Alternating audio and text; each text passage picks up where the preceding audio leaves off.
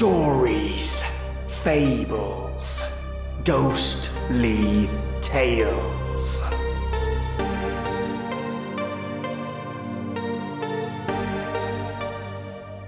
Welcome, listeners. Today is the finale of Twisted Tales, but only this section. I must say, Tom Keithley really put the 9 yards in for this one, from listener to author and on the radio waves in one fell sweep. This is what my platform aims to do. I mean, of course, to entertain and share stories, but importantly as well, support, grow, and share hidden gems like Tom Keithley with the rest of the world. And a big thank you, Tom, for sending your stories in. And I look forward to more. So, before we jump in, I want to let you know that I've bundled these together in a playlist all on their own, on SoundCloud. So if you want to demonstrate to your friends and families that it can be done and what audio drama can sound like, hop on over to that SoundCloud playlist and you can listen to all the episodes one after the other. And if you don't have SoundCloud, no worries, I've included the link in the episode description, just to make it that bit easier to find. Okay. Are you ready for the finale? Good. Turn the lights off, the sound up, and get ready for something different. A Twisted Tale. The car fell silent for a while. That is until we hit the outskirts of the city. Shit, looks like they have checkpoints, Liam said, pulling to the side of the road again. I cursed under my breath. Shit. Okay, so, new plan? Liam and Cass both look at me expectantly. Well, what is it? Cass asks impatiently. No, I wasn't saying I have one. I was asking if either of you did. God damn it, Hector, Cass said, rubbing the bridge of her nose in an oddly familiar fashion, which made me smirk. Liam suddenly pulled a U-turn and headed back the way we came. There's a small side road back a ways. We'll take it and head for the coast on the old roads. Cass and I looked at him puzzled. I'm assuming you two want to get as far away from here as possible? So the coast is your best bet. He turned onto the road. As we took the turn, Cass asks him, How you feeling up there, buddy?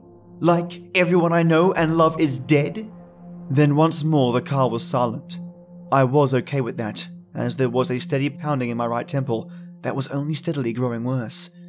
Then, there was that uneasy feeling, one that I'd had since we left the town, and it was only intensifying. I massaged my temple and closed my eyes. I'm not sure how long I'd closed them for when I felt a wrenching dread take hold of my guts. As my eyes flew open, something slammed into the side of the car with bone-jarring force. The left side of the car was off the ground, and the car began to flip. I knew that the sound should have been deafening, but I wasn't aware of any sound. When the car flipped, I slammed my head against the roof. Stars swam across the sea of black that threatened to consume me. Then, more of those echoes flashed through my head. I had no idea why I was seeing this. And now, of all times, the car had finally come to a rest in a field several yards from the road. Liam was slouched over, bleeding from his forehead but breathing. Cassandra was nowhere to be seen, and that worried me. I tried to move, to find a way out of the mangled wreck of a car, but my body felt so heavy. There was a horrific screeching noise as the crumpled car roof was suddenly peeled back like the lid of a can. Before I could even look up, I felt a powerful, gauntleted hand grab me by the neck and lift me with ease. Whoa, what the fuck? Was all I could think, as I was suspended in the air with this massive hand around my throat. The owner of that hand was a huge bear of a man. He wore what looked like a cross of protective armor and normal clothing. He had deep red eyes that lacked any real kind of warmth or emotion. He didn't speak, but just held me there, looking at me with those dead eyes. His hair was brown and cut in a military style. My hands tried to pry his grip loose enough to escape, but my body still wasn't wanting to fully cooperate, although at least he wasn't choking me. Yet. His grip was firm, and the fact that he could easily crush my throat was implied with the occasional flex of the hand. That's enough, Rethos. You can put the heathen down now. Came a familiar, heavy accented voice. There was something slightly off about it. Oh fuck. You have got to be kidding me. I felt something coiling around my wrists as the mammoth of a man, Rethos, sat me down surprisingly gently. When his hand left my neck, I looked down to see chains of light coming from the ground and binding my wrists. They did burn somewhat, but something inside was telling me these chains were far less of a threat than they seemed. I gave a slight tug on each and limited my movement, but nothing else. I filed that away and looked to the source of the voice. It was the priest from Budapest. He no longer wore the robes, but instead a black uniform with a long tan coat. The lower half of his face was covered by some kind of mask, but I would never forget those blue eyes. Now you are a hard monster to catch up to, he says, coming closer. The pain in my right temple is unbearable. I squint my eyes closed and feel my knees weaken a bit. What's the matter? Oh, hurt your head there? Got a bit of a headache? Rethos, give the nice monster something for his headache. That powerful fist slams the right side of my head and I drop to my knees. Thanks, Rethos, I mutter and look at the ground. The echoes were filling my head now. It was maddening. Pointless flashes of nonsense. We have some unfinished business, monster. The priest stands in front of me, looming menacingly. Yeah, I owe you a skull fucking still. Didn't want to take advantage of an unconscious priest. Didn't seem Christian. I chuckle dryly and get a knee to the face. Fucking heretics. Think you're so clever. His voice is cold now. I see a long, silver blade in what looks to be some kind of prosthetic right hand. I lift my head and look at him. Look, I know I'm a demon and all, but why do you keep calling me a heathen? And a heretic? Didn't think the church counted demons as such. The priest laughs. You don't even know where demons come from? That's rich. Those cold blue eyes glimmered with sadistic glee. Demons are the spirits of those who committed suicide. When he said that, the pain in the right side of my head exploded again. My mind went completely blank white. As the man that's going to send you back to the foul depths of the deepest hell, I will do you the final courtesy of telling you my name, Father Nikolai Antonescu. Sleep for eternity, monster. The blade was buried in my chest. I felt every inch pass through my body, and pain was the only reality. Darkness began to cloud my vision and eventually engulfed me. Then, the greatest surge of energy I've ever felt courses through me. I was me again, at last. The near constant ringing in my head was gone. The dull throb in my right temple, gone. The chains holding my wrists vanished in a flash, and my eyes locked onto the priest. As I grin, my hands wrap around the hilt of the sword in my chest, and as I stand, I draw it out. The priest's eyes widen in pure terror. Rethos, kill this fucking thing. My left hand snags the priest by the throat, and my gaze rests on the monstrous Rethos. I give the air a light sniff. As my full control over my heightened senses returns. Oh, a Nephilim? Thought we'd killed you off. Gonna have to look into that one. Rethos's dead eyes twitched. Yeah, last Nephilim I saw, I ripped his spine out. Funny thing is, I grin. you're starting to remind me a lot of him. My grip on Nikolai's neck tightens, and I feel him flailing desperately. And just where did you find a Nephilim? Unable to speak, Nikolai continues his desperate flailing. Now you have the air of a man who is seriously questioning his faith right now. I take his left arm in my hand. I do hate to repeat myself, so we're just gonna make sure we never have to do this conversation again. I begin to pull on his arm, slowly increasing the force to the point I feel it dislocate, then begin to crack and break. The priest's eyes roll back in his head. His flailing long since ceased, his body now twitching and jerking uncontrollably.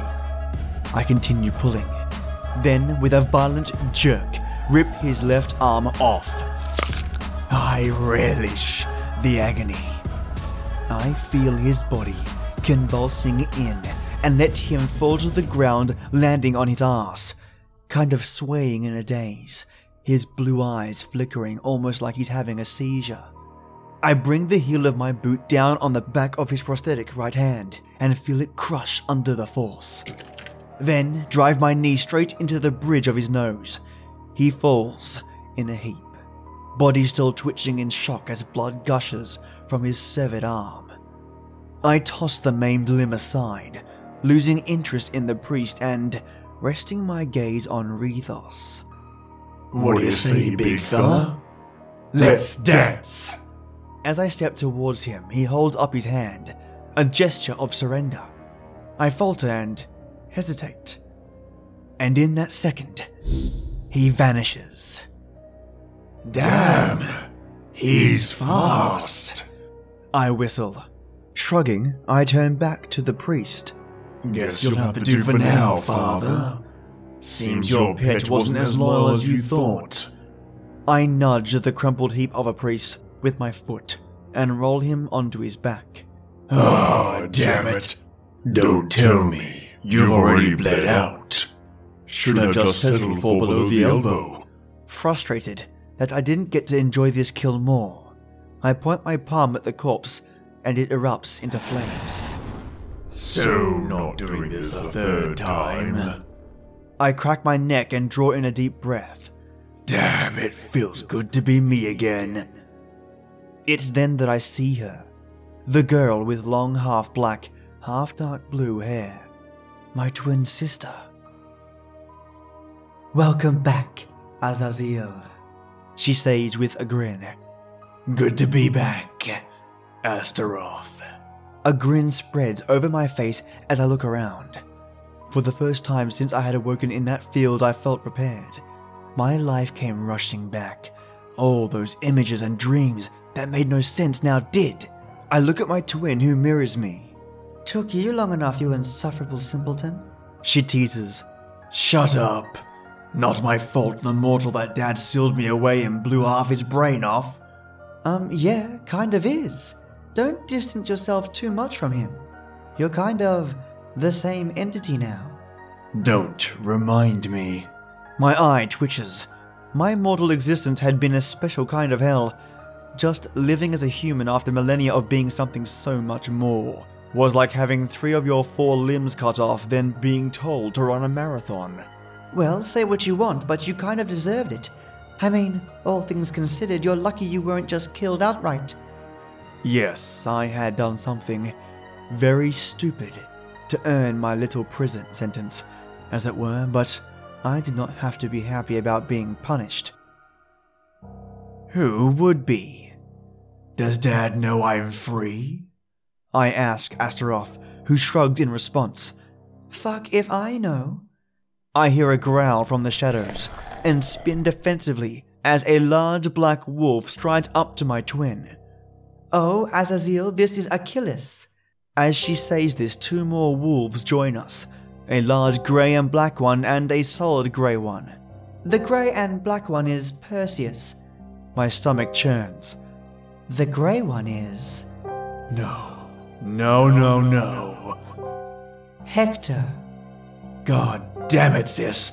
Wait, are those the wolves that were tracking us in Romania? I say, frowning. Uh-huh. I told you not to worry about them, she says, scratching behind Achilles' ear. So, what do we do now? Astaroth asks, folding her arms. I gave her a look as something dawned on me. Oi, Astaroth. Why weren't you in the car when it stopped flipping? I arc my brow and give her an accusing look. Yeah, not gonna lie, bro. I bailed when the car started flipping. I love you and all, but I was not taking that bullet with you. I thought bullets didn't hurt us. Shut up. Think we should go say hi to Daddy Dearest? Astaroth questions, as she tilts her head, absently playing with a strand of her hair. Maybe. I'm still deciding if I want to kill him or not. At this point, I could go both ways. Kinky, Astaroth says, wiggling her eyebrows. I just stare at her, then say the harshest thing possible. You look better as a blonde. And walk away with a wicked smile, as I hear her scream in frustration. Yep, still a button. I wave over my shoulder. I'm going to see Dad. Maybe someone else too while I'm there. No, you wouldn't. Maybe? I grin at her, then vanish in a plume of purple flames. When the flames around me dissipate, I am standing outside the massive black stone walls of Pandemonium. Astaroth appears beside me, an angry scowl on her face. Damn it, Azazel! You can and should see Father, but you cannot be thinking about Lilith. That has to be over, brother. If he gets angry again, then he will kill you himself. We both know it. I just grin. I'm not stupid, sis. I just want to know about the kid is all. If anyone can and will tell me, it's her. My twin sighs loudly. Fine, but no more trysting with his wife. As we bicker, the massive gates swing open, and a tall young man with raven black hair and amethyst eyes stride towards us. He is clad in black armor, and though it takes me a moment to recognize him, I know it's our younger brother, Dardanus. Damn, you've certainly grown up while I was gone. I grin and embrace him. He smiles and returns the embrace. Good to see you, Azazel. I trust you're not here with ill intent. His eyes narrow warily. Just here to see Father and mend old wounds, I say as he leads us through the gates and into the city. Hey, Azazel, do you feel like we're forgetting something? Meanwhile, police officers snap handcuffs on Liam as detectives try and make sense of the carnage. Pushing the obviously disturbed man into a van, he screams, "God damn it, Hector!"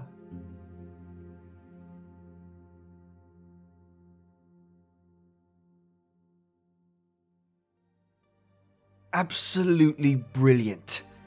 What a fantastic story. That is Twisted Tales. I'm still marveling at how much talent my listeners have. To think I have listeners out there with these sorts of stories bottled up in them. Well, maybe it's time I'm not surprised. This story really shows how passion and talent coincide. We have strong character building with Cass and Hector, different levels of conflict, big and small, and balancing acts of dialogue and character development across multiple short chapters. Tom, the skill and passion you put into Twisted Tales made this such an enjoyable read, and I can't wait to have more of your stories on here. So thank you once again. Untalented people, listener after listener send me their stories, their accounts, and their suggestions, and it makes my day. I come home to record and edit non-stop every night, and it's listeners like yourself and authors like Tom that keep the blood pumping in this channel. Super grateful and always astonished. That should be my tagline when I describe how I feel about my audience.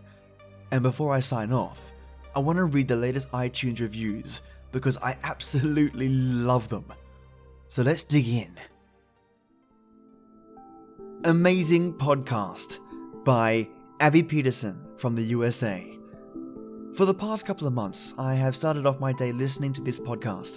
Whether it be getting ready for school or working out, these stories are always intriguing and I can't wait to hear more. Well, thank you so much, Abby Peterson. I can be on the sideline egging you on whilst you're working out with some creepy stories. Maybe that's kind of creepy. Maybe not. Okay, next one.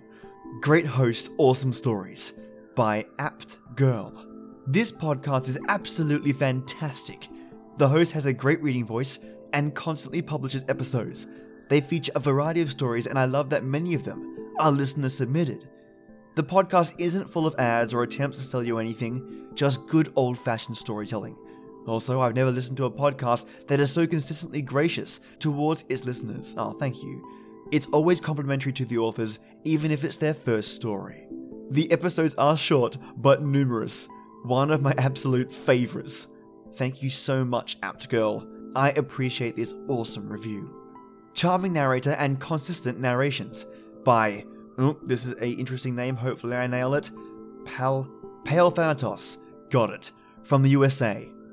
An enthusiastic, appreciative and likable host with unique stories, often written specifically by fans for the channel. Make this a safe bet for horror narrations. Recommended. Thank you so much, mate.